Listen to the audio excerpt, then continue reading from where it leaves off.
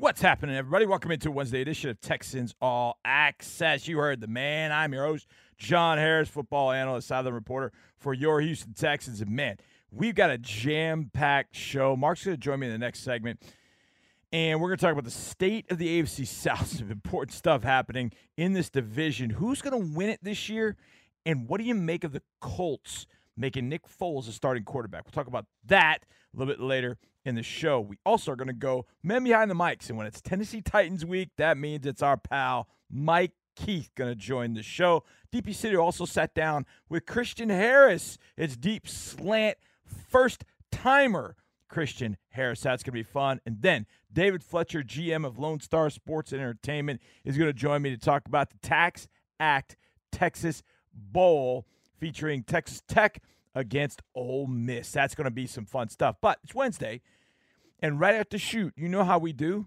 We started with Nick Caserio. We had a fun time talking to Nick this week. Joining us now, Texans Radio, it's General Manager Nick Caserio. Nick, good to see you. Happy holidays. Thanks a lot for being with us today. Likewise, good to be here. Great effort against the Kansas City Chiefs. Outstanding effort, really, losing in overtime, but so many good moments leading up to that. Didn't execute in OT, but got the big stop. There was so much in that game, Nick. What did you see on Sunday afternoon? Yeah, I mean, we kind of couple situations took advantage of turnovers. So 2 turnovers, converted those into 2 touchdowns. So anytime you can take the turnovers or takeaways, convert them into points, that usually can kind of have an impact on the game. So that was a positive. Did some decent things in the red area offensively. Kind of throwing, and Davis scrambled out of the pocket there a little bit to get a touchdown. So, and then defensively, forcing the takeaways there and the turnovers. A lot of good skill players there offensively. So, in the end, they kind of made a few more plays than we did there in the end. Played good in the kicking game. I think they had, I don't know, whatever the net return yards were, but did a good job covering kicks, covering kickoffs, covering punts against some pretty, good returners. So, so overall, gave ourselves a chance, kind of came up short there in the end. But, it's kind of been the story of our season here a little bit. Nick, we know it's next man up. Guy gets injured, guys got to step up. But reconfiguring an offensive line can be kind of tricky at times, especially when you take a right tackle and you put him at guard. And he's played guard before with Titus Howard. But for the third straight week, you didn't give up I say real sack, because the only sack you had was when Jeff went out of bounds. But you moved Titus over to left guard. How did you think that went with Titus moving over to guard? How did you think the offensive line played given the changes they had? Yeah, I mean, hate to use the word seamless, but, it really wasn't a big issue. So kind of late in the week, we kind of had a feeling it was going to go that way, just relative to maybe Kenyon's availability. And Justin was kind of touch and go there a little bit, McCray. So we thought the best option was to move Titus over there to left guard and put Charlie at right tackle. So kind of by the end of the week, we kind of had a feeling that's the way it was going to go. But Titus has experience playing in there. That probably helped here a little bit. So, overall, the offensive line, for the most part, has done a pretty good job here, this year. Pass protection has been good for the most part for most of the year. We've played some good fronts, and depending on the nature of the game, how it's gone, pass protection has been an issue at different points. But overall, the players done a good job. That Titus moved over there really wasn't an issue. Hop's done a good job with that group, most of the year. So overall, they did a pretty good job against, good front. What about Charlie Heck? He's your swing guy, and he got time as an extra blocker. He had some success at right tackle last year. Oh, and he's playing in a game where his dad is a coach on the other team. There's a lot going on there with Charlie on Sunday. Yeah, Charlie is so steady and consistent. So, the way he approaches his job, his work ethic, his mindset, his mentality, it's as if he'd been playing there the whole year. But that's what you have to do when you're not playing. You always have to stay ready to go, because you really never know when that opportunity is going to arise. So Charlie's credit, Charlie's played a lot of football. So Charlie works really hard. He prepares hard each week. He goes into it with the right mindset. He may play, he might not play. This week he had an opportunity to play, played all the snaps, and he's played a lot of football for us there at right tackle. He did last year when, we had to shift Titus over, and then Charlie played right tackle, or, when Cannon was out of there. So Charlie's really improved from the time he was drafted to kind of where he is now. It's kind of a pretty cool moment. We got a chance to see his dad there before the game. So, his dad's a really good offensive line coach. Was a good player for a long time. He's a good offensive line coach. Charlie's been good to work with. He's done a good job, and he played well the other day.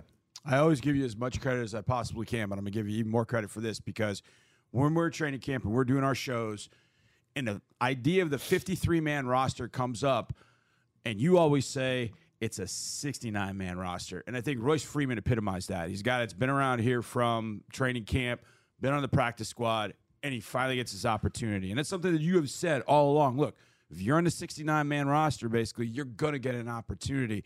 How did you feel about Royce stepping in, using that kind of as a backdrop, the fact that, hey, you're on the roster, you're going to get an opportunity, you just don't know when it's going to come? How did you think he fared on Sunday? Yeah, I mean, Royce took advantage of an opportunity, kind of stayed ready to go. And we've talked about this. You're trying to build the depth of your team up as much as possible, however you do it. And there's a number of players that have vast experience in the league, who play a lot of football, who aren't on an active roster, but they're on a practice squad. So if something happens during the course of the week, or you have a player that's going to be out for an extended period of time, your best options are typically going to be internally. So how can you supplement that depth internally on your roster? Some players might be a little bit more prepared to play than others. You know, you have a guy like Freeman on a practice squad who has 4 years of experience, who's played, versus a player like Tristan McCullen, who's in his first year, who's a rookie, who's a little bit more of a developmental player. But I think you've seen progress from both players. Like Tristan has improved. I know not everybody can see it, but he's improved in practice, just as an example. And Royce has played football, so sometimes your depth is off the roster as opposed to being on the roster. Philosophically, that's how we try to approach it. I think you look across the league, you're seeing more and more of that. So if you have a situation, you really want players that are prepared to play, that can go in there and play at a certain level. So if you have a bunch of rookies on a practice squad, all right, I mean, that's your prerogative and your philosophy, but inevitably those players are going to have to play at some point. So, I mean, even going back to a player like Chris Moore last year, Chris Moore was on the practice squad. So he was on a practice squad, kind of on and off the roster. Now he's a roster player this whole year, and he's done a good job for us. He's probably been as consistent an offensive player for us, taking advantage of opportunities, the most he's played offensively over the course of his career, and he's had the most production. So you have to have a certain mentality and a certain mindset, and the type of player that you have off the roster has to be prepared and ready to go, and has to understand his role. Look, everybody wants to play.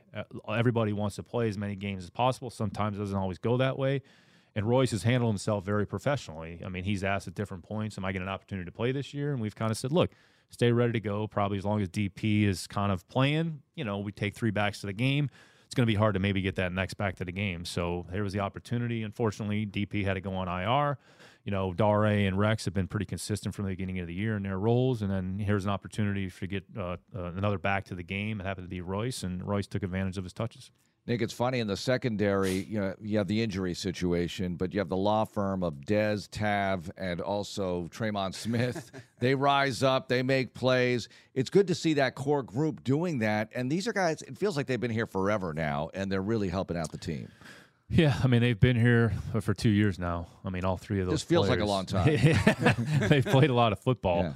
And again, those are a couple examples of, you know, Tremont is a player that kind of, you know, they drafted by Kansas City. I might have that correctly. Kansas City, Indianapolis was kind of some different places, kind of bottom of the roster type player, kind of more depth, you know, backup, has a role in the kicking game, and then forced into a bigger role because of the injury to Nelson and Stingley, and, you know, went out there and played, you know, a solid football game. So that's where we talk about the depth of your roster and supporting it with the right players, and players that can go out there and actually look. You're not saying they're necessarily starting caliber players. Could they go in there and start and play, you know, competitive snaps? They've shown the propensity to do that. Dez probably has the most experience, had the most play time. He's played corner, he's played nickel, and his versatility to be able to do both. So he's done a little bit of everything for us. So it's a credit to him. So Dino does a good job with that group, kind of getting them ready. And then Tavier, since he's come back from the injury, has kind of solidified his role as the nickel inside. So you never really know when you're going to need your players. You're going to need your depth. Some weeks it might be more than others. Some weeks it might be more on defense. Some weeks it might be more in a kicking game. I think as long as they have an understanding of what their role is, then, you know, it's going to be good for everybody. But all 3 of those players have played at a competitive enough level, giving us an opportunity to win games. Nick, I know one unit on defense doesn't play well without help from the other unit, but it feels like the linebacker group has played significantly better than maybe they did in the middle of the year. Christian seems to have taken his game to a different level. 3 TFLs the other day. Christian Kirksey had to sack. It feels like you're getting a lot out of your linebacker group. Jake Hance had the fumble recovery. Cashman had the sack at the end. It feels like you're getting more out of the linebacker group than you were at the beginning of the year. How do you see the way that group is played? Yeah, I mean, defense is about 11 players. So you got 3 levels of defense. You got the line of scrimmage, you got the second level, and then ultimately into the secondary. So everybody has responsibility in the defense. Sometimes have been better than others. Other times, whether it's a guy's out of a gap here, he's out of position, or you get displaced. So I think overall tackling is improved. So that's been a part of it as well. But I mean, Kirko's kind of been steadying presence from the time he walked in the building and everything that he's done, and he's played well, this year. Since Christian has gotten on the field, I think Las Vegas was really when he started playing. He's really made a lot of progress. I think you see his speed and his athleticism kind of show up. To play there against McKinnon in open space, that's a tough play to make, but, he's probably Christian's probably one of our most athletic players on the team. Cashman, even though he's not on the field a lot, when he goes on the field, he usually has a positive impact. And Jake has had, an opportunity to play a little bit more and make some plays. So, overall, we've gotten decent production from that group. We just kind of need it more collectively as a team, and but in pockets, to your point, John. That group overall has done a decent job. Yeah. Nick, I'm not going to steal Johnny's thunder and ask you about the Titans just yet, but I will ask you about the weather in Nashville, which to the Houston media, this is kind of a topic. I know to you, to Lovey, it's like, what are we talking about here? Lovey coached in Chicago for a decade, but it is a bit of a factor. So can you address that? Yeah, it's a factor, but ultimately you're playing the opponent. You're not playing the weather. So I think the biggest thing that probably the ball is, ball becomes tougher to handle. Not tougher, but it's hard, so ball security is going to be at a premium. The footing, the surface, depending on how long the field is covered, it could be a harder surface. And ultimately, what factors in the games more than anything is usually the wind. So it's not necessarily the temperature, how warm or cold it is. The wind usually impacts the game more than anything. Usually impacts the kicking game more than it does offensively or defensively. But if you have a strong enough wind, it could affect the play calling and the passing game, how that goes. So we'll have the jackets, we'll have the heaters. You just try to keep your body, as warm as possible. Once the game gets on, players are moving around, so you really don't notice the cold. But you just have to be cognizant of what the conditions are. It's not as if you're playing indoors or you're playing in 75, 80-degree weather. So, ball security, just ball handling will be important, and how the wind impacts the kicking game will probably come into play from a strategy standpoint. You got jackets and heaters for your sideline reporter? Gloves, earmuffs, whatever you need. You're going to tough it out. Okay, so this is going to be a little different than what we have done in the past, because this is a team that we have seen before. So I'm going to phrase the question a little bit differently. We saw the Titans middle of the season. Now we're seeing them at a different phase in the season. How different are they, Nick? What makes them different now than maybe what they were when we saw them earlier this year? Yeah, I think the big thing, they've had to deal with a lot of injuries, and they've had to deal with adversity kind of in a couple different areas. So, made the change there, with John Robinson, who I have a lot of respect and appreciation and admiration, John personally and professionally. So, but every team, every situation, every organization is kind of going to be a little bit different. They've had a lot of players that have kind of been in and out of the lineup, have been hurt. I think the core of the group, Henry's been kind of available every week. Simmons has been available. I think he's gutted it out. And he's still playing at a high level, and even though he might be hurt. Dupree's kind of been in and out. Autry's kind of been in and out. They've had a lot of guys that have been in and out. They've kind of had some guys at linebacker. But the core of what they are and who they are, they're a good run defense. They play good on third down. They're a good running team, as good a running team in the league. They're committed to the run, and they've gotten good production in the kicking game. Rookie punter has done a nice job. I think he leads the league in punting, or top of the league in punting. And some of their core players, Dylan Cole has actually done, a lot of Texans fans are familiar with, but Dylan's done a really good job. I think he leads them in special teams tackles. So, in the offensive line is probably where they've been the most impacted. Losing Lawan, they've had a lot of guys kind of in and out of the lineup. Receiver, kind of same situation. Burks has been in, Burks has been out. So they've had a lot of, I would say, transition, a lot of turnover, a lot of players. So maybe the consistency hasn't quite been to what they would have hoped.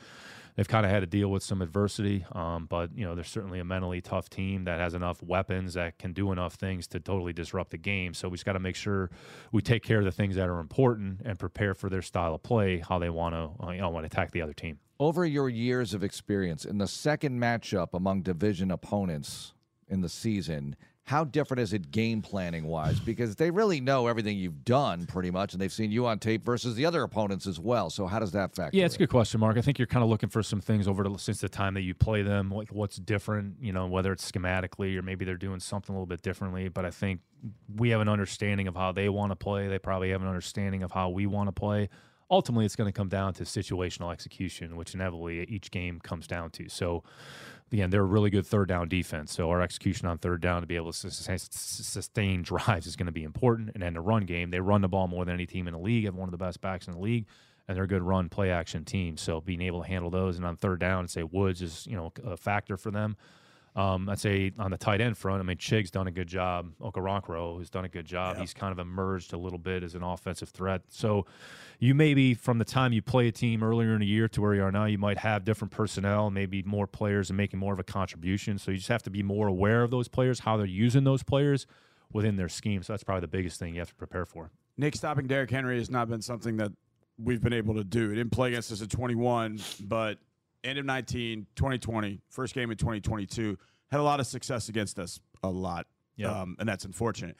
In games that they have played in which Derrick has been slowed, what has been the biggest key to slowing him down, not letting him get rolling in a game where he's getting 200 as he has the last few times against us? What have you seen defenses do to him? What's the biggest key in slowing him down? Yeah, I mean, I think everybody always says, well, you just got to put more people down the line of scrimmage, right. But they run the ball against eight-man boxes more than any team in the league, so it's not about that. So it's just making sure that each gap's accounted for. You try to get them off course or off track a little bit because the way they run their running game, and it's kind of attack the edge is very zone-based, and they kind of get started on a track, and it's one cut and get vertical. You want to try to limit the space in the defense as best you can because that run game is designed to get into space, and the back is basically looking for an entry point, looking for the space. So minimize the space, and then once he does get to the second level, I mean, tackling has to be important. So you got to get a lot of hats to the ball.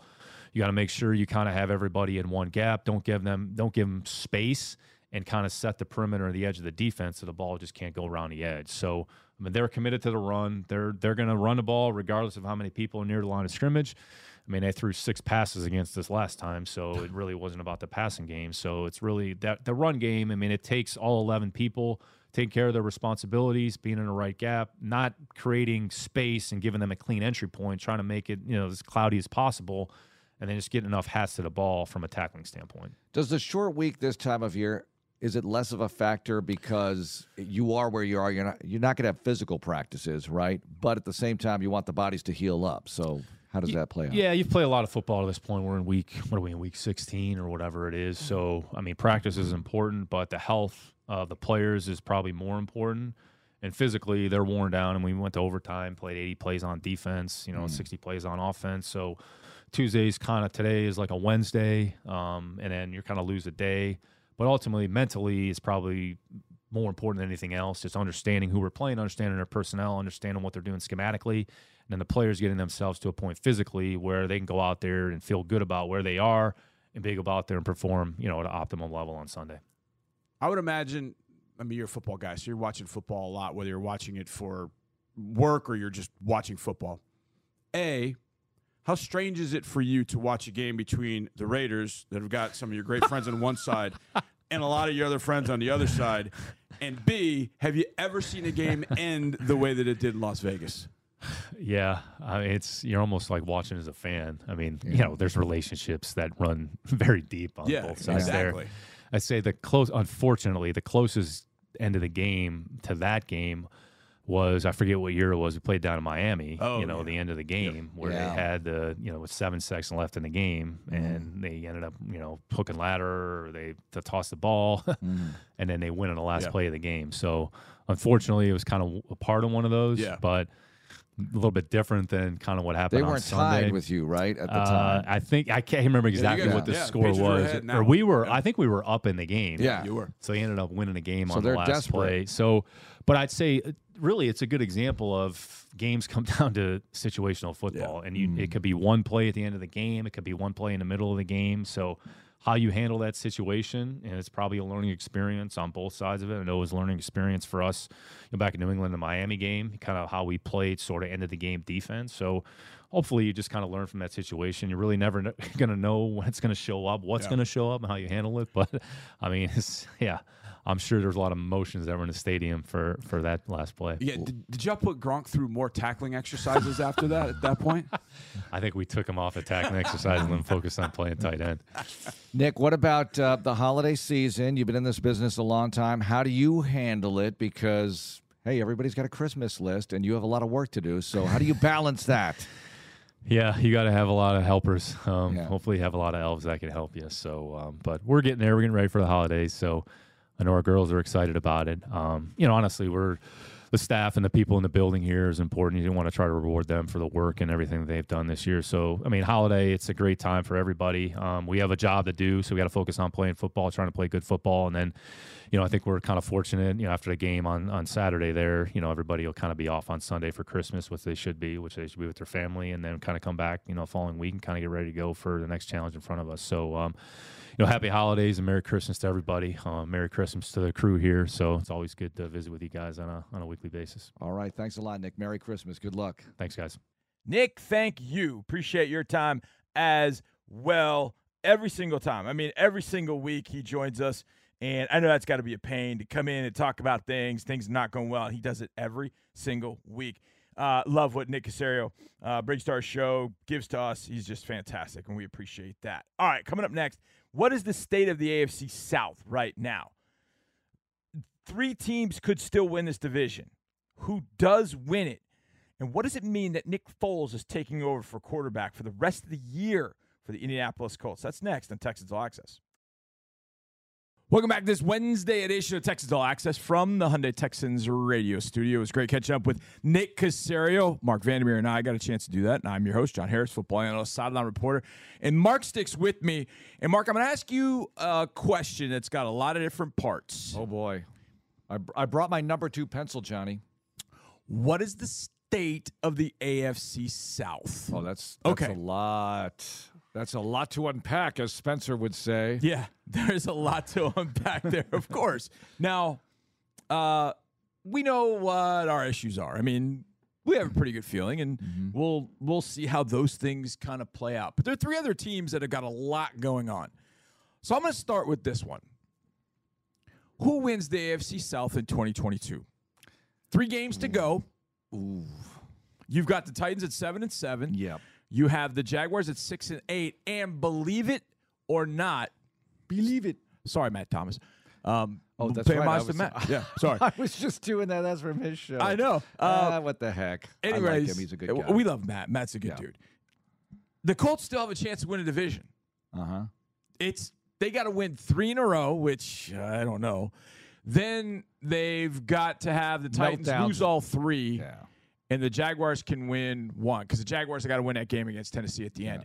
That's how they do. There's a miracle involved there. Mm-hmm.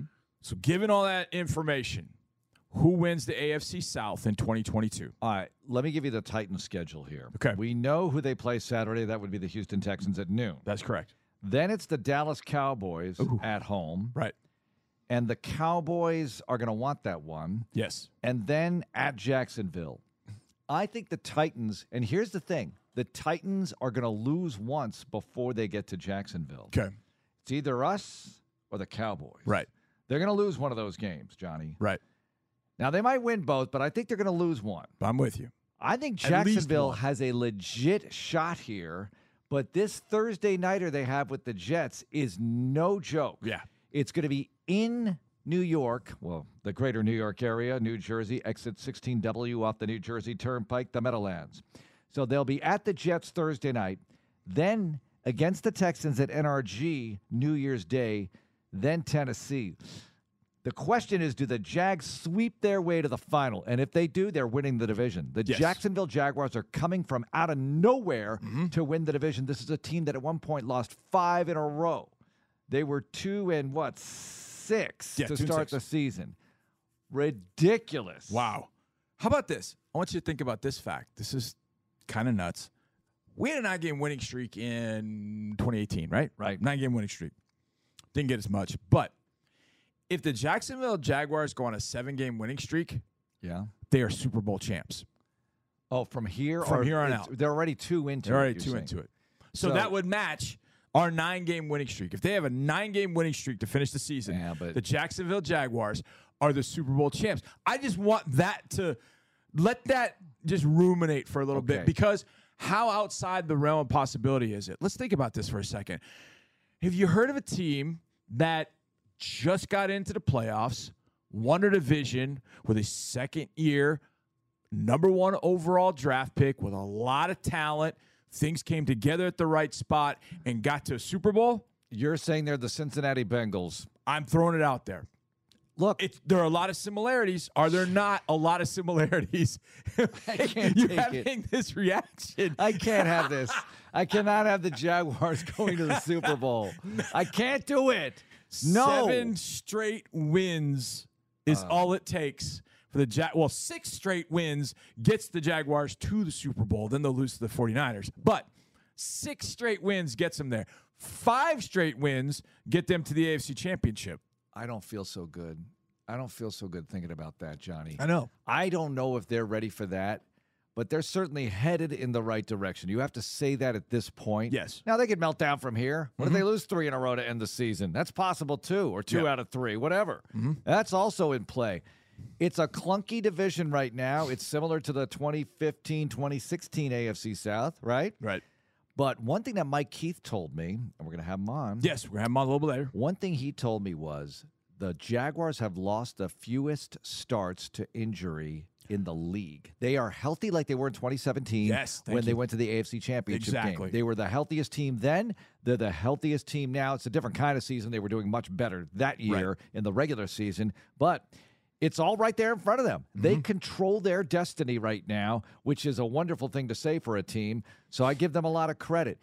And isn't it funny how once upon a time Nick Foles was the great hope for the Jaguars and won on opening day, but He might be the great hope for another team, the AFC South. I this don't know if he's the weekend. great hope, but he's going to start for the Indianapolis Colts. How about that? Nick Foles is your guy in Indy. Mark, I feel like they're grasping at straws. Just what do we do? How do we do it?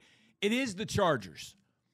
And that Chargers defense can be all over the map. That Charger defense was really good against Derrick Henry for the most part. Did have over 100 yards and averaged almost 5 yards a carry against them, but held the Titans to 14 points, which they should have.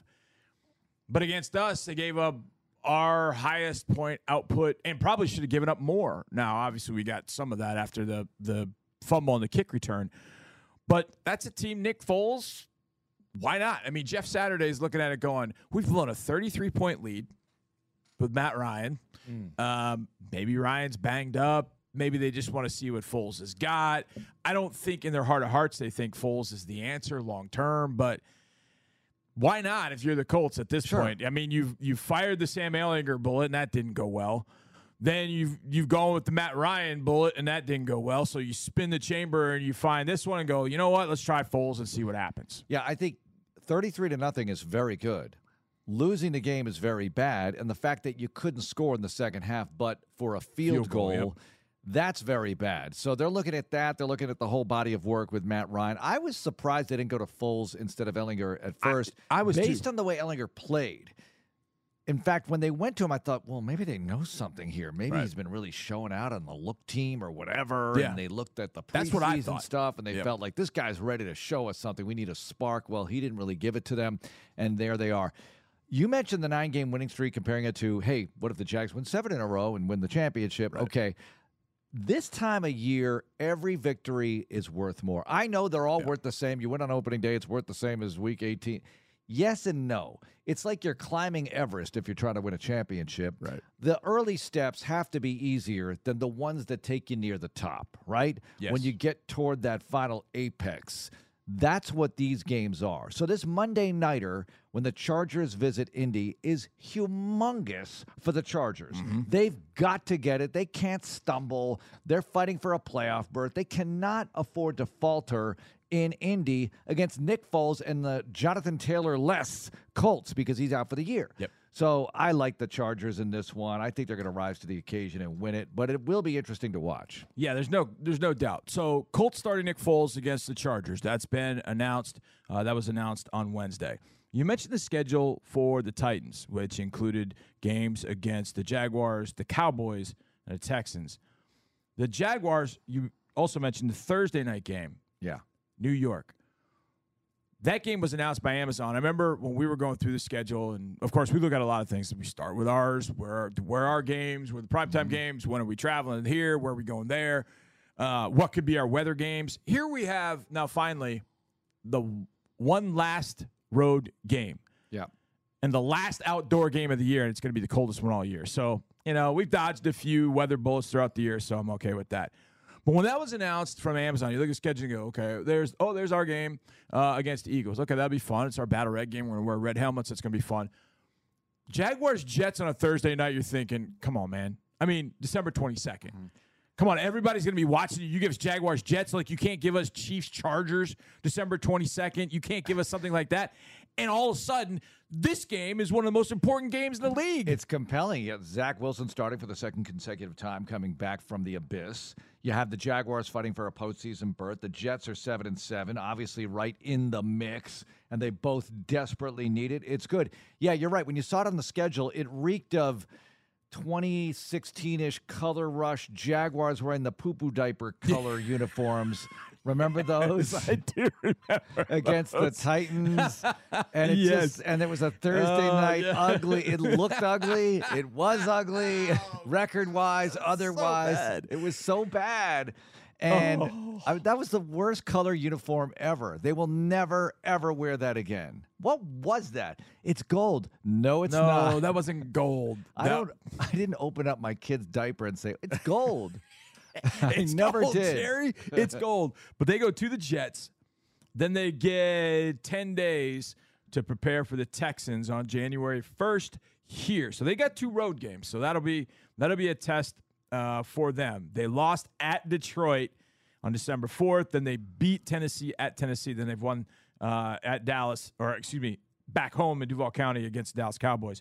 And then they close the Tennessee Titans. So Jaguars, Colts, Titans. I don't know if you've said it. Who wins the AFC South in 2022? All right, so I got to make a prediction right now. Yeah. Texans are out of it, obviously. Yeah. But they can affect this. Absolutely. And that's where Absolutely. that's what I'm here for. This mini AFC South tournament round robin thing. I love it for the Houston Texans, and I love on the way out. I'm talking to the play-by-play guys. I know these teams. We've had them before. It's a nice way to end it. I think Lovie Smith has really caught on to something, by the way. At this point, what else can you catch on to? But he's pinpointed, you know what? We have a winning record within the division. Yes. We could have the best record within the division of all the division teams. Can you win the conference championship and get to a bowl game, Johnny? Maybe that would be nice. I want to get to a bowl. It might put you in a Cure Bowl. It may not take you to the Texas Bowl. Might not be the Cure. But yeah, it would absolutely, because who do we have in here the other day? We're talking to Amari Rogers, talking to Tavierre Thomas. And Tav brought up the record in division. It's 1-1-1. Yeah. So you could go 4-1-1. Yeah, you go 4-1-1 in the division and be the most dominant team in the division, having taken care of business. People are wondering right now. So the Tennessee Titans are 3-1 in the division. In the division. So you could lost beat to them. Jacksonville. They're That's the one 3-2, yep. and then they're going to lose to Jacksonville. So that's handy for you. The Jags in the division are 2-2. Yep. And they have dates left over with the Texans and the Titans. Right. The Colts in the division are 1-3-1. So you can win that faux AFC South you could. championship. What do I call that? The best division record. The Colts would actually hang a banner for this, I think, and the Texans will not do it if they get it. Yeah, that's bullying. They probably would. That's But- bullying. But I think that it is. I'd love to see them do it, though. You know, this is what Lovey has right now. He's going to present this to the players. Sure. You'll get a bit of bragging rights as the team that did better than the others within the division. That's kind of cool if you're able to do it. But they have the opportunity in front of them with these 3 dates. But, Johnny, I will pick the Jaguars to win. Really? The Texans can still beat Jacksonville, and Jacksonville can do it because the Texans can actually help Jacksonville and then beat Jacksonville, and Jacksonville, with a victory over the Titans on closing day, will win the AFC South. The only way that Week 18, I'm doing my math, the only way Week 18 becomes irrelevant for the Jaguars and the Titans is if the Jaguars lose both games to the Jets and the Texans. They lose both of those. They would be 6-10. The Titans, that would be 6-10 going in. No, wait a second. The Titans would have to win one game. So if the Jaguars lose 2 games in a row, they lose to the Jets, they lose to the Texans, but the Titans win one of the next 2, They're Week in. 18 is irrelevant. It's irrelevant. It's irrelevant, I and that's think- exactly what the Titans need to have. For them, where the way they are going, That's exactly what they need to have. That could be the Sunday night game, by the way. They haven't announced it yet. That could be the Jaguars v. Titans. What were the in odds? Duval County? What were the odds? Oh, 0. Yeah. Absolutely 0. But they need a game where at least one of the teams is going to get Yeah. in with a win or not. Yes. Right? They need that. They need something on the line. They can't have an exhibition in that Sunday night game. No, you're absolutely right about that. Oh, All right. man, I remember. Now I'm having flashbacks of 2009 with a Sunday night Oh, game. Jets Bengals. Jets. Okay, well, Bengals, let's take and a the look at- Bengals didn't need it, so they didn't play. Oh, I'll tell you which one gets flexed though. What? I'll tell you which one gets flexed in Week 18. It may not be the Jaguars Titans. We'll see, because the Ravens are hanging on for dear life. Yep. Ravens Bengals is Week 18. Yeah, But the Bengals won't need it. maybe not. Maybe not. Patriots Bills is Week 18. Lions Packers could be for something. What if the Bills need it for the 1 seed? Maybe Because right now they're and the tied Patriots with the have got to Chiefs. get in. Jets Dolphins is Week 18. Oh, that could be Okay, good. here's another one. Crazy as it may seem, Panthers Saints might be for the NFC South. It could be. That's Week 18. Giants Eagles Week 18. Browns Steelers might have playoff ramifications. I got one for you. You asked me to pick the AFC South, and I did. It's Jacksonville. Yeah. I think somehow, some way it works out for That's them. what I think it is too. I think it's Jacksonville. I think they win one of these next two, and it makes, as long as they win one of these next two, then Week 18 becomes for the whole enchilada. I'm going to give you a chance to revise, if you want to, your Super Bowl pick. Who wins the Super Bowl right now? Oh, I've got my team. I got my team. Buffalo Bills. No, Who is no, it? I think the Bills are the best team in the AFC. Now the Bills were my pick, Yeah, and they would be number 2. I have 2 teams that I think win it. Philly, Nope, 49ers. 49ers. Yeah. When Dre, we asked Dre that question, I don't know, a couple weeks ago, and he said 49ers. I was like, man, he read my mind. That's exactly who I thought. I just think the 49ers are getting Javon Kinlaw back on the defensive line. Yeah. So you get a hoss like that back late in the year, fresh. Holy smokes. Not good.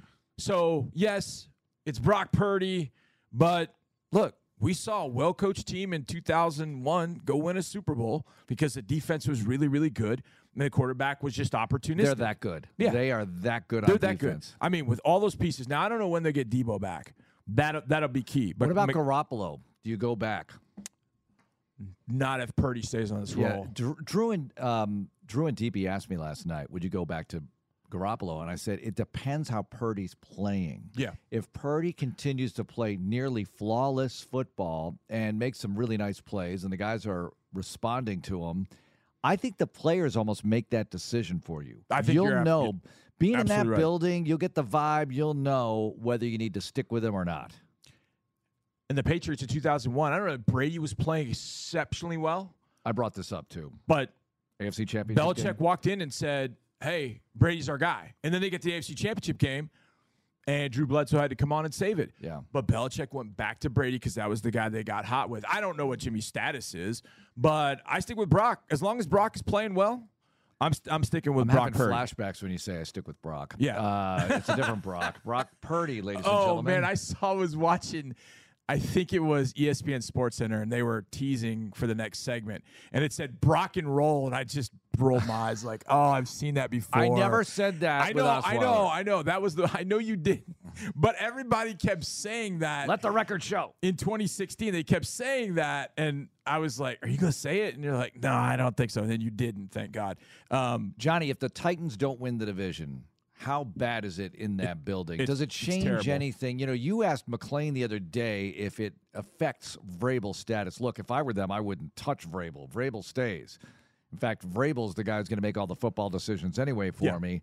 I want to know what he's going to do about what they lack in personnel or the perceived lack in personnel. They have cap problems. They got to get under the cap. They can't make a ton of free agent moves this offseason. They got to try to draft well, reload that way. We'll see what they do at quarterback, probably keep Tannehill. But what did we say last week? narratives will change in these final 4 weeks. Now we're down to 3 weeks, and I still say that's possible to change, affect narratives.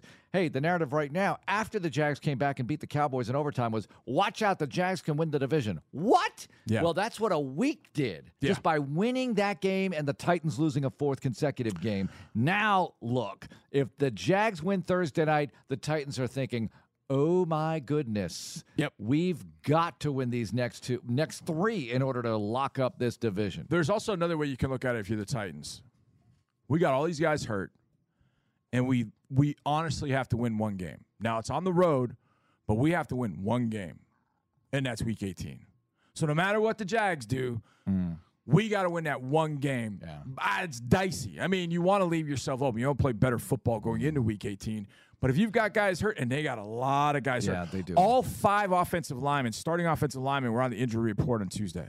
Why did they all let 5. Quisenberry go? I don't get this. I don't know. I get mean, Saffold, but I don't get Quisenberry because he was less expensive. Yeah, he was less expensive, and he could play a number of different spots. He's proven he can play guard now. Yeah, exactly. Why So did we let Quisenberry go? Never mind. Well, there's a lot of there's a lot that goes in with that one. All right, Mark, great job. Thank you, Johnny. Coming up next, we're going to go around the NFL, including looking at Texans-Titans injury report, plus perhaps some major news coming for the Tennessee Titans. That's next on Texans All Access.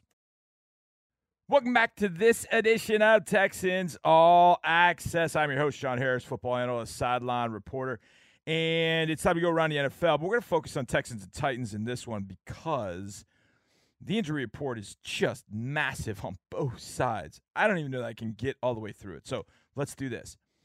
For the Texans, DNPs, Nico Collins, Kenyon Green did not practice. The only 2 that did not practice due to injury. You had Mario Addison, Malik Collins, Jerry Hughes, not injury related to rest day. So they were DNPs. Full participants today: Obo Okoronkwo, Laramie Tunsil, Brandon Cooks. Limited participants: Justin McCray, Chris Moore. So keep your fingers crossed that can get back Obo and Laramie for sure.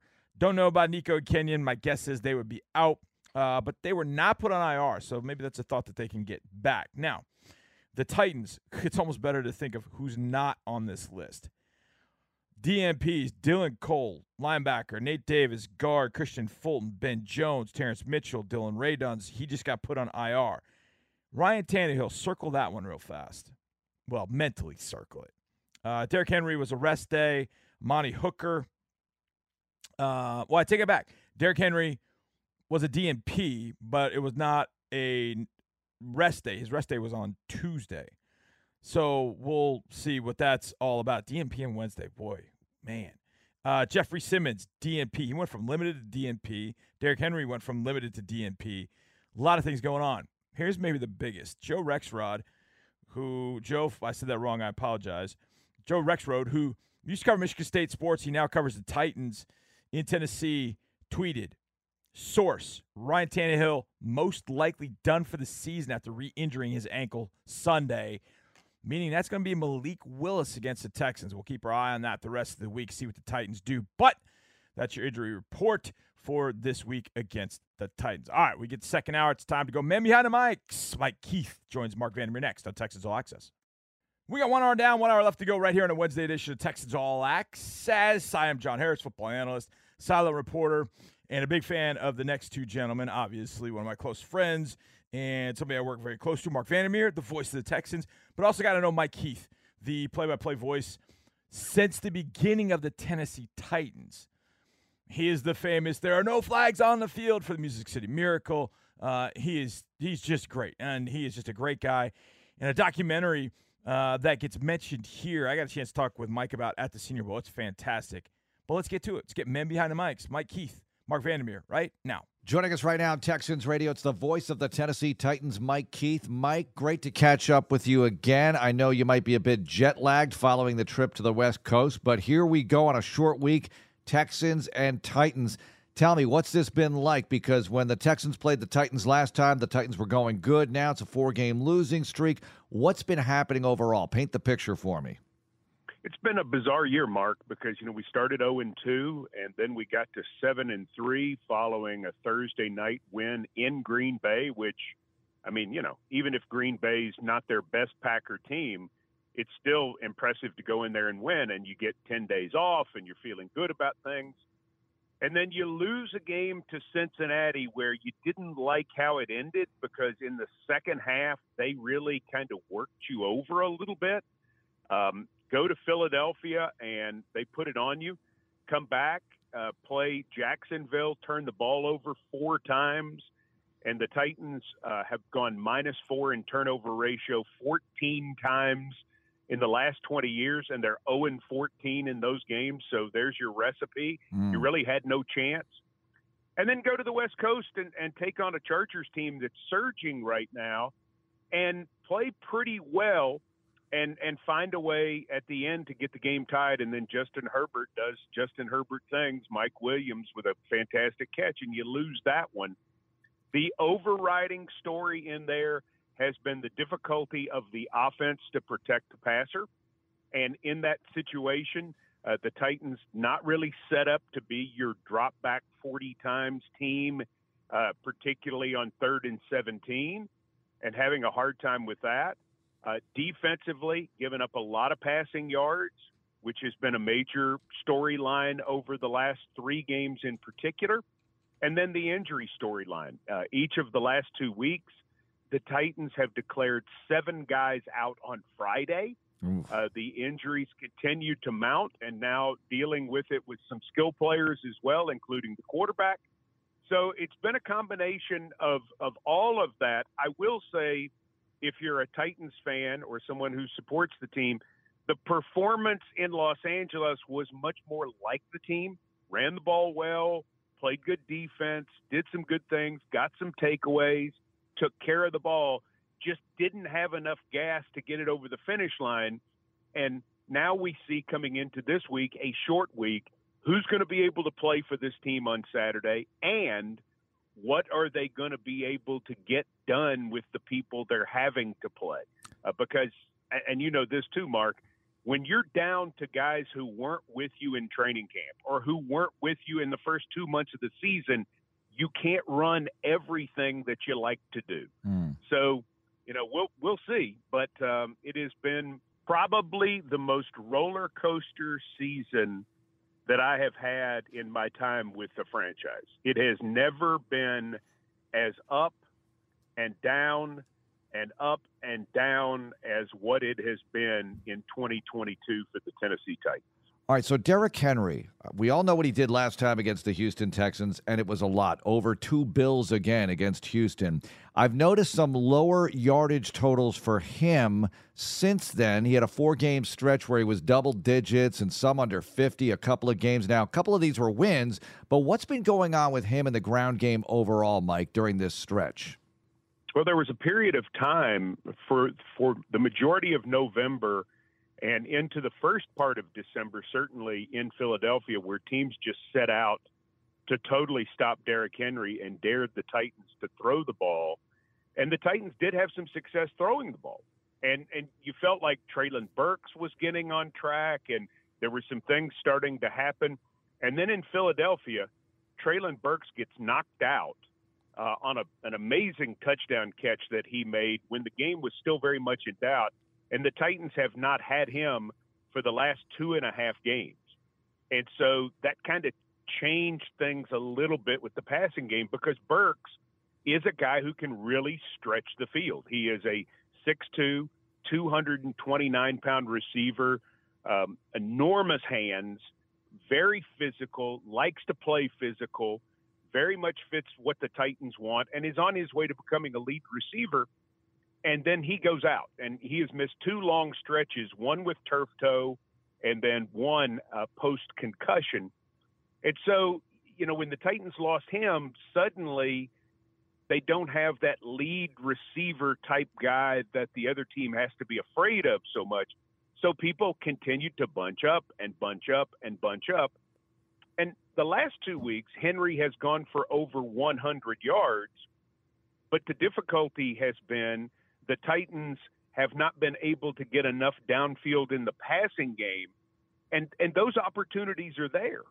You know, with 8 men in the box, you've got some play action shots that you can take for, you know, those chunk plays that you need.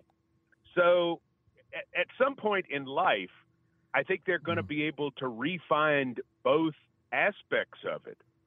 The other team's saying, okay, Henry can rush for 100 yards as he has done in the last 2 weeks, but there is a way for that to happen, and you're not going to beat us. And that's what went on in the Jacksonville game and in this past game at Los Angeles, is that the team said, the Jags and the Chargers both said, okay, give the ball to Derrick Henry. That's fine. We're going to do what we need to do to stop him, and we don't think your receivers can go by us. And so that's been where some of the difficulty has been, is he's seeing the usual Derrick Henry defenses, and the Titans' passing game has not been able to back people off at this point. Mike Keith, voice of the Tennessee Titans, joining us. Mike, this is one of the rare instances where I am in the booth and the general manager's booth is to my right, and I can sort of watch the general manager during the game a little bit, but no John Robinson now. So you tell me, what can you share with us about the search or what's going to happen at that position with the organization moving into the offseason? I know we're going to catch up at the Combine, but what can you tell us right now? Well, and that's the key, is the Titans want their next person in position by not just the Combine, but by the Senior Bowl. This team has a ton of decisions that it has to make on veterans, probably 12 to 14 of the biggest name players on the roster. And the decisions that they have to make, which are upcoming, are something that are going to shape what the Titans end up doing and needing in the draft. And so the realization behind all of it for the Titans is they want to take the time to have this guy in position as quickly as they can. Ryan Cowden is the vice president of player personnel. He is running that operation right now. He will be a candidate for the job. He was a finalist for the Steelers job and has been interviewed for other jobs. There may be other internal candidates. We could see that. They will certainly spend time and have already spent time putting together the list of people that they will want to interview as quickly as possible. And this is what everyone wondered, Mark, about the timing, is why do it at the point at which they did it? And the answer is because with all these big decisions coming up and what is going to be a very important offseason for the franchise, Amy Adams Strunk knew what she wanted to do, and in talking with people said, we can better pursue this if we go now. And so that's what they're in the process of doing right now. I think Ryan Cowden is going to get a full evaluation. I don't think it has to do with wins or losses because, as you know, Mark, there's not a lot you can do personnel-wise right now.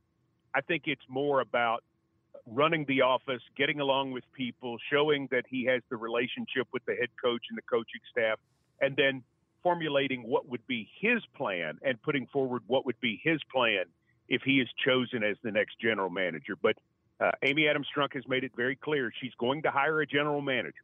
There will be a new GM with the personnel power. Certainly she wants somebody who can work closely with Mike Vrabel. And, you know, we move forward with this. There are a couple of things going in this direction right now. You know, you've got the season going on, and then you've got the work towards who will run personnel starting in early 2023 and will be in place and ready to go to the Senior Bowl. Mike Keith, voice of the Tennessee Titans, joining us. Mike, you played the Jaguars. You lost to the Jaguars. The Jaguars are chasing the Tennessee Titans. How good are the Jaguars? I was delighted with the lack of progress of the Jaguars in the early part of this season. Now, not so much. Here they come. How good are they? Really good. And we were fearful leading into that game because you were starting to see the signs. And here's what they have first and foremost. They're the healthiest team in the NFL. They have lost less starts to injury than any other team in the NFL. And certainly it makes sense. You want to have your guys. But the other point, too, Mark, is because they've had their guys, they have been able to work together all year.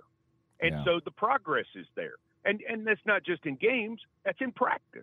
And so what Doug Peterson wanted to do, which normally gets stymied by a number of injuries in year one of a new coach, has not been stymied. And so they're healthy, they're talented. You know, they've had a lot of high picks over the last 10 years. Some they've hit on, some they haven't. They've clearly hit on the one with the quarterback, Trevor Lawrence. They've hit on the coach finally.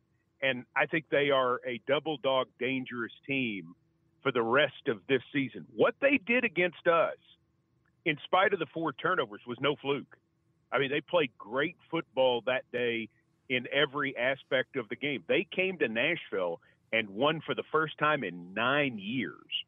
And it was very, very impressive, and certainly was impressive what they did last weekend against the Dallas Cowboys, being down 27-10. They're not perfect, but they are very dangerous the rest of the way, and I think they're going to be very dangerous for years to come. Mike, I was watching this documentary on, I think it's called Voices of the South, Voices of the SEC, and it was on SEC Network, but I saw it on ESPN Plus. It's still available. And you are the Bob Costas of this thing. I mean, you're driving this thing as the main. They're interviewing you, but you're a narrator. You know what you did, but I'm describing it to the listener. Tell me about that project and how good it was to be involved with that kind of thing. It was a great honor. Tacklebox Productions did that for the SEC Network and for ESPN. They're a group out of Nashville, partially owned by Kenny Chesney. Who I've known for 30-something years. I knew Kenny Chesney before he was Kenny Chesney from back at our days in Knoxville. And that group has a strong interest in sports. They've got a couple more unbelievable documentaries out or getting ready to come out. And I think what they do is just beautiful work. And so Sean Silva and Don Lepore, who work at Tacklebox, called me. And it was going to be a very narrow focus. It was going to be a couple announcers. And we ended up being on the phone for a long period of time. And I said, you got to think about this guy, and you should think about this guy. And you know, went through, because in my time with the Titans and growing up in Middle Tennessee, which is, you know, only 40 miles from the Kentucky border, Nashville is, and only 80 miles from the Alabama border, you get this cross-section of people. You know, there are a lot of Kentucky fans, a lot of Alabama fans, Ole Miss, Mississippi State, Auburn. And so you get a chance to listen to a lot of these guys over the years. And it's kind of, you know, my passion is listening to those announcers and understanding what they mean to their particular schools and particular teams and so on and so forth. And so we ended up having a long discussion, and then we had another really long discussion. They said, we're thinking about this. And, you know, it really turned out to be a lot of fun. And so they said, hey, would you sit for it? Because you know stories about kind of all of these guys. And I ended up sitting for them for about 3 hours. And we, you know, they said, we'd like to use you in sort of this a little bit different role, because you sort of, in your travels, have touched all of these schools and all of these guys in this different way. And so it's really fascinating. And it was a great project. When they let me see it, they called me into Tacklebox, and they were kind enough to let me see it before it went out. And I had tears in my eyes because you know what these announcers mean to fans. And it was just 2 weeks ago, Mark, someone stopped me at a Titans game, and he said, hey, I'm a Georgia fan, and I so appreciated the stories about Larry Munson. And really, thank you for that, and thank you for what that was. And, you know, Munson's style couldn't be any more different than the man I grew up with at Tennessee, John Ward, and yet they both mean so much to their fan base. Right. Just like NFL announcers. I mean, they're different personalities, they're different cadences. Nobody does it the same way. And there's no right way to do it. It's just really a matter of what resonates with the fan base. Yeah. And there's no magic formula. How that happens, who knows? But it's a beautiful business we're in. It's still very relevant to this day. There's some people doing it today who do it really, really well. And I think it starts with a lot of these guys and what they showed us how to do. And we're working hard, probably not meeting the mark, but we're working hard to emulate their talent and their professionalism. It's a special relationship that we get to have with the fan base, and those men taught us how to do it. Well, if anyone wants to know why people want to be the voice of a team, just watch that viral Andreas Cantor video after Argentina wins the World Cup. I mean, that tells you the whole story right there. And I tweeted out, that's me when we eventually win the AFC Championship game. I know. I mean, it's the same thing. And I've always enjoyed him so much. I enjoyed him even before I really knew who he was or what his relevance. Mm-hmm. You know, you would hear the goal calls Right. all over the place before anything even could go viral, before we knew what viral was. Right. And it's just a matter of, you know, what your favorite flavor is. There's some people who say, well, I like this person and I don't like this person. It's nothing personal. Maybe it is in some cases, but in most cases it's not. But it's kind of where it hits you in the middle of the heart. It's not just about calling the Titans hand to Derrick Henry at right guard. It's a 5-yard gain. Jones with the tackle at 2nd and 5. It's about how that person tells you that story and brings you into the stadium with them wherever you are, because that's the greatest experience of being a fan. Being a fan is just being a part of following the Titans or following the Texans or your college team or whatever. It's just so enjoyable. And, you know, to be able to have the experience with Tacklebox to do that presentation was one of my favorite things that I've ever been allowed to do. It was and remains one of the best things that I have ever seen, that kind of lays out who these people are and why they occupy such a big part of our hearts as sports fans. Because that, you know, the passion of it is what it's really all about. And if you saw the World Cup, as you mentioned, you get it. Mm-hmm. I don't even know that much about soccer, but I understand why those people were so excited. And we're on the West Coast, you know, last weekend on Sunday, and there are people at sports bars at 6:30 in the morning Sure. to watch it. It's crazy. Even if they don't have a dog in the fight, there they were. Yep. Absolutely amazing. Well, the documentary is Voices of the South, right? And it's on ESPN Plus. So that's cool. On ESPN Plus. Yep. Take a look at that and check out Mike Keith's work there, and also as the voice of the Tennessee Titans. Mike, thanks so much for joining us, and I look forward to seeing you on Saturday, Christmas Eve day. Yes. Merry Christmas, and we look forward to seeing you. And bring your heaviest coat. Oh, don't you worry your pretty little head, my friend. We will be bundled up. In fact, I've got bags of hand warmers. You hear them? Yeah, right there. I'll be having those with me on the sideline for sure on Saturday. Coming up, let's do a little deep slant with Christian Harris right here on Texans All Access. It's time for the SLB Stats Challenge, brought to you by our friends at SLB. Check out the SLB Stats Challenge at HoustonTexans.com. And the number tonight is 14. That is Christian Harris' tackle number from last week against the Chiefs. He also threw another number in there, 3 TFLs. Man, he was fantastic last week, and he's fantastic on the mic right here with DP Sidhu. DP, take it away. It's the Deep Slant 101 presented by Xfinity. My guest, Christian Harris, rookie linebacker. We were just talking about how I didn't think I'd interviewed you, but you remembered that right after the draft. We did a quick Zoom call. Yeah, we did. It was right after the draft. That was a whirlwind for you. Yeah, it was a whole lot of emotions going on. It was right, a good time, though. So the first thing I have to ask you, the Lovie Smith and Nick Caserio hugging after the draft, when did you see that video? Because that's really all anybody was talking about. I think somebody there ended up showing it to me, but it was just so much going on. But yeah, it was pretty funny, though, when I got to see that. There was a lot made of it, but did you know that the Texans were going to draft you, or were you surprised? I really was surprised. It kind of caught me off guard, just because at that point I really wasn't expecting to still be kind of available in the draft. And I mean, you just see kind of how God worked. He kind of put me in a really good situation. That's probably why they were so excited that you were still around. When Yeah, I mean, it's 4 hours from home. Like, everybody can come see me play. So Okay. yeah, it's really, like I said, God did his work on that one. This last game against Kansas City, you set some career highs. You led the team in tackles. You had 3 tackles for loss. You're the first rookie this season to do that, to have 3 tackles for loss in a game. How has it been for you? It seems like you're sort of all over the place now on the field, tackling out in the open field. How do you feel like your rookie season sort of progressed at this point? I think, like, really each game has been getting better progressively. But I mean, that's just kind of been my main focus week to week, just trying to find things that I might have messed up on or could have did better.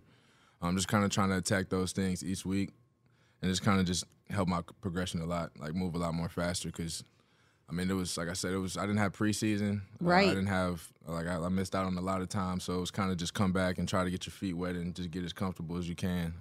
I mean, they're being really good with me too with that. My coaches making sure they're helping me with the playbooks and spotting out those things that I can't see that I'm messing up on that I need to improve on. So You mentioned missing the training camp preseason. You start off your rookie campaign on IR. You missed the first 6 games. Yeah. What was the hardest part of that for you? I mean, I've never sat out really my whole life, like that I could remember, from an injury. I've normally like played through everything, so it was just a little bit of a different experience. But however, I mean, it worked out well for me. I was able to sit there and really get to watch the defense, see how guys are moving around, try to get a better understanding of it for myself, just so when I get back in, I can hit it running, not really be missing the steps. Did you feel like you hit it running? Did it take a while to sort of get up to the speed that you're at now? Yeah, I mean, I think I'm doing better than I did when like I said, my first game. But I mean, I know that time off that I had and out, it kind of hurt me, but also helped with, like I said, my understanding of the defense. So kind of had its pros and cons with it. All right. So one of the first things I learned about you was that you only started playing linebacker when you got to Alabama. Yeah. In high school, you played a lot of positions, but Yeah. rattle them off for me, all the positions that you played. I played wide receiver and corner. I had a couple snaps at safety, like freshman year, a couple snaps at running back. Did kick return, punt return. So, yeah, that was about it. You get recruited by Alabama to play linebacker, to switch positions. Yeah. I mean, at what point did you have a lot of colleges telling you to switch to linebacker? Was Alabama the only one? I mean, everybody was really saying, recruiting me as an athlete, and then And then they'll find a spot for you? yeah, and Okay. I mean, after conversation, you kind of see where they want to fit you at, and everybody was mentioning this linebacker thing. I never stepped foot at that position before, so it was kind of just like taken a leap of faith and believing in myself and the coaches I had at Bama. I mean, it's a great program they got over there for developing players, so I just kind of trusted them with that and went with it. Weren't you sad that you wouldn't be able to play offense anymore? Or did you have any offers to play offense? Didn't LSU recruit you on offense? Well, yeah, I was getting recruited to play like a tight end / like H-back, like a more athletic Fullback, tight end position. H-back, Yeah, sort of, so, okay. But yeah, You didn't like wanna my go that weight- route? My weight jumped up, like I was 210 probably my sophomore year, but then I got to like 225, 230 around my junior year, and then that's when the like vision for receiver or DB went away and went more towards linebacker. 'Cause Linebacker. It's like you're this big, like we can use your size and like develop you into this type of So you get to Alabama, which is like arguably one of the best programs in the country. You're a day one starter as a true freshman. Did that surprise you at all, that the transition that you made, the ability to be a starter on that defense from the jump?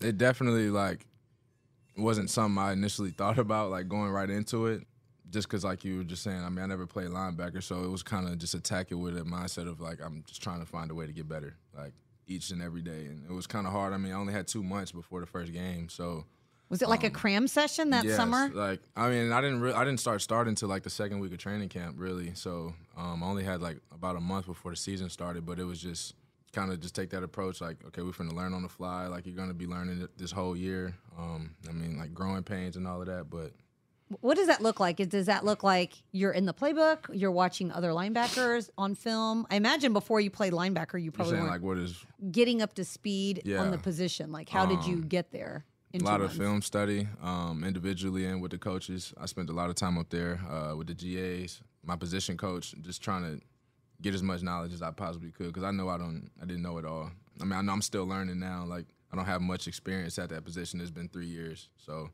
kind of just going in there with an open mind, it'll help me when I'm coming to encounter with people that have knowledge with it. It's like I can just really be a sponge. You sound like you've got just a really good work ethic, just in learning and putting got- forth the effort. So, so where does that come from for you? My family, really, the people that I kind of surround myself with. I mean, I have an older brother. He played in the league with Seattle for 2 years, 3 years. And What went was to your Wake brother's Forest. name? Tyler Harris. Okay. So yeah, he got to play D-line, moved around a lot with that. And I mean, really, just for me, that was kind of my role model since Little League, trying to play 3 sports at a young age like he did. So it was kind of my whole life. It was just him kind of, structuring, making sure I was staying focused. And then, I mean, God just blessed me with good people along the way too, while I'm still doing this journey to, just help me out and give me good pointers. So just trying to like stay open-minded and take that advice while I can. Is just all I'm trying to do right now. What was the best advice your brother gave you? Really just trusting myself. I think recently he something that kind of stood out. He's just telling me to, like, you know, take a deep breath to stay balanced. Like, you know, never getting too high or too low in moments. That's something our coach says a lot too, Coach Miles. But yeah, just kind of helping me stay at a balance any way he can. So. All right, so you come from Louisiana. Derek Stingley's also from Louisiana. Yeah, Baton Rouge. Yes, Baton Rouge. You guys played 7-on-7 growing up. So what With was the that like? You Bootleggers. get here, you're a rookie. You've got someone that you've known since childhood. Yeah. How much easier did that make that for you? I know you guys both sort of went through Yeah. your injuries at different times, but just having him here. I mean, it was fun. It's exciting. It was not something I thought was going to happen at all. Sure. That's why I keep, you know, mentioning just, I mean, how out of control it was for, you know, the situation to play out the way it did with God having his hand on it. Like, I knew Sting since probably high school, you know, mutual friends and us working out together at our high school. We were trying to get him to come to our high school. And then, you know, we get on the same 7-on-7 team and we're playing wide receiver and corner. I was still playing DB at the time. So, Okay. I mean, it was just fun to get a chance to, you know, play with him and learn from him and see him play in college, and then it played out this way. It made it a lot more fun for me. Did you know him through the draft process, or did you connect Yeah, with him there? Yeah, we stayed at Frisco, trained at Exos together. Oh, too, you so, did yeah. in the off season. Yeah. Okay, so you guys really were Yeah. still connected, even though you didn't know you'd be playing for the Nah, same yeah, team. yeah, for sure. All right, so being from Louisiana, what do you miss most about Louisiana?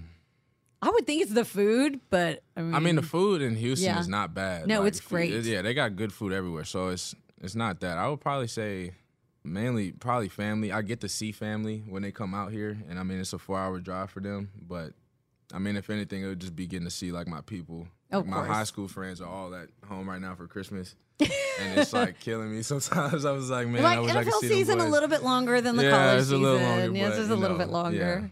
Yeah, but that would probably be it, just the people. So, what about for fans that don't really know much about you? What are some of your hobbies? What do you like to do with your free time? What are you into? I mean, it depends on that time of year. I feel like in season, it's like I just try to stay more laid back and out the way. I mean, I got like a smaller group. I like to go to aquariums. You do? Yeah, I went with my mom for her birthday. Wait, when in we got out Houston or here. in Louisiana? In Houston, When you- yeah. when Which we first one? got out Moody here. Gardens? I can't remember the name of it. They Or is had the one like they have downtown? a Ferris wheel at the end of it. Yeah. That's the downtown aquarium. So that was a good one. like aquariums? I'm really with my family majority of the time, and like we're just finding different stuff, Different to do, things like, to do in different places Houston. to go. Yeah, so I mean, I just get like, you know, a handful of friends, probably 3-4 people that I'm really cool with, and we'll just find something to do. Go eat, go hang out, go to the music, do something like. I love that you love aquariums. That's like a fun fact that I don't think Yeah. anyone has ever told me. It just popped What's in the my best head, too, aquarium yeah. you've seen? And you don't have to say Houston, but Nah, well, I mean, don't you have one? Isn't there one in New Orleans? there is one in New Orleans. Yeah. I mean, and they have like they got this albino like alligator or crocodile. Oh, yeah, it's okay. crazy. So yeah, but it's like a fun fact about that one. But yeah, I'd probably say Houston though, just because I like the tigers at the end. That, They had like, the threw me off. albino Yeah, I wasn't tigers, expecting right? that. Yeah. Like, yeah. So we're sort of an interesting mix. You've got the It's aquarium, cool. and then you've got tigers at the end of it. So, Yeah. and then a Ferris wheel, but that's Houston for you. can go check Christian, somewhere out. yeah. All right. Well, in the off season, you'll get to check out lots more aquariums. But for now, just wish you the best of luck for the rest of the season. Appreciate that. Fun guy to interview. I've had a chance to do it a couple times after a couple of games earlier this year. Glad that Christian Harris is here with the Texans. Now, we're going to switch over to the Texas Bowl because the GM of Lone Star Sports and Entertainment and Executive Director of the Texas Bowl, Texas Bowl, David Fletcher, joins me next right here on Texas All Access. We've got the TaxAct Texas Bowl coming up December 28th. If you're watching the game at home, you see my buddy Andre Ware calling the game. If you're listening on Sports Radio 610, you'll hear me calling the game. It's going to be a great one. And that brings in my pal, GM of LSSC, Lone Star Sports and Entertainment, who's putting the game on, and Executive Director of the TaxAct Texas Bowl, David Fletcher. Fletch, we are 8 days away as we're recording this on December 20th, so I might play it a couple times. So if you're hearing it the second time, that's great. Just do the math. It's the 28th, and whatever day it is, you just subtract it, and away you go. So if you listen to it on the 27th, well, guess what? You're 1 day away, but my man Fletch is with me. Fletch, what's going on? You can do math, right? Well, I don't know. I'm a University of Texas alum, where it's not really our strong suit. But you know what? Yeah, Johnny, it's the most wonderful time of the year. Bowl season is here, and we got a great one here on Wednesday the 28th between the Texas Tech Red Raiders and the Ole Miss Rebels. The 2022 TaxAct Texas Bowl right here at NRG Stadium. Okay, let me start there because there were so many different matchups that we had tossed around. In fact, we had talked about so many different matchups, Fletch, that during the game on Sunday when it was announced, I remember saying, oh, yeah, it's Texas Tech and Arkansas, because I had screwed up because we talked about so many different matchups, and I was like, oh, wait, no, it's Ole Miss. So you get Texas Tech and Ole Miss. It's a heck of a matchup, my man. Oh, my getting Lane Kiffin here from the Ole Miss side. You get Joey McGuire, who understands the state of Texas because he grew up as a Texas high school coach, now taking over Texas Tech. First of all, the coaches you got in this matchup, you couldn't have asked for a better matchup from that perspective. I mean, these are high energy, big-time offenses. You've got the only matchup in the country of two top 12 offenses right here in Houston. Texas Tech, known for their passing assault. They led the Big 12 in passing again, as expected, throwing the ball around. Took 3 different quarterbacks this year to do it, given all the injuries, but they made it through, coming in on a hot streak, 3-game winning streak down the stretch, wins over Texas and Oklahoma for the first time ever. Joey McGuire's got it rolling up there in the Plains. And then, look, Lane Kiffin on the other side of the ball, one of the most creative offensive minds in the game, the third best rushing attack in the country, led the SEC, 2 horses in Judkins and Evans. They're going to run the spread like nobody else in the country. I don't know if our stadium guys are going to be able to keep up on the scoreboard with enough points. I mean, it's going to be electric in here, a ton of energy, and that's something that's great for the fans, especially this time of year when you've got matchups like we see in the bowl season where teams that don't get a chance to play each other very often, different styles, different types of mentalities, that great makes for great football. This one here, 2 different ways to do it, but the thing that both of them are going to be doing is putting up some points, and that'll be a lot of fun. I think what's ironic, everybody thinks about Lane Kiffin, they think, oh, he throws it around the yard, they're up tempo, they're slinging it all over the place. Fletch, you're going to be further from the truth. They run the rock a lot, and they'll do it out of up tempo. But Ole Miss will run it, like you said, with Judkins and Evans. I mean, they run the rock about as well as anybody runs it. But everybody thinks they want to throw the football, and yet they just pound the rock and make you like it. And if you don't, they're going to run it for 350 yards. Well, look, and they can throw it. I mean, Jackson Dart, transferred in there, is come in and really added an element to the offense that he can throw the ball around. We all know that Ole Miss can recruit and has some great receivers. Look at the history of guys like DK Metcalf and A.J. Brown that played there in recent years. They know what they're doing. Treadwell, another one. So, but Dart can run it or throw it. You combine it with those 2 backs and a really good young offensive line. And to your point, Johnny, I mean, just because they're high-powered doesn't mean they're throwing the ball. Right. They're putting it on the ground and they're pounding you. What has Joey McGuire done at Texas Tech, Fletch? Because it feels like Tech there's more juice, there's more momentum. I know this state can be very provincial about its coaching spots and coaches, etc. The fact that Joey McGuire was a high school coach in this state and then obviously knows how to recruit this state, it feels like that has made a pretty big impact at Texas Tech. How do you see what he's done for Texas Tech, and not only this year, but going forward as well? Well, I think, the thing that Joey's brought more than anything, and I've seen it firsthand, and any Red Raider fan has seen it as well. I mean, he's brought the energy. I mean, the guy is relentless.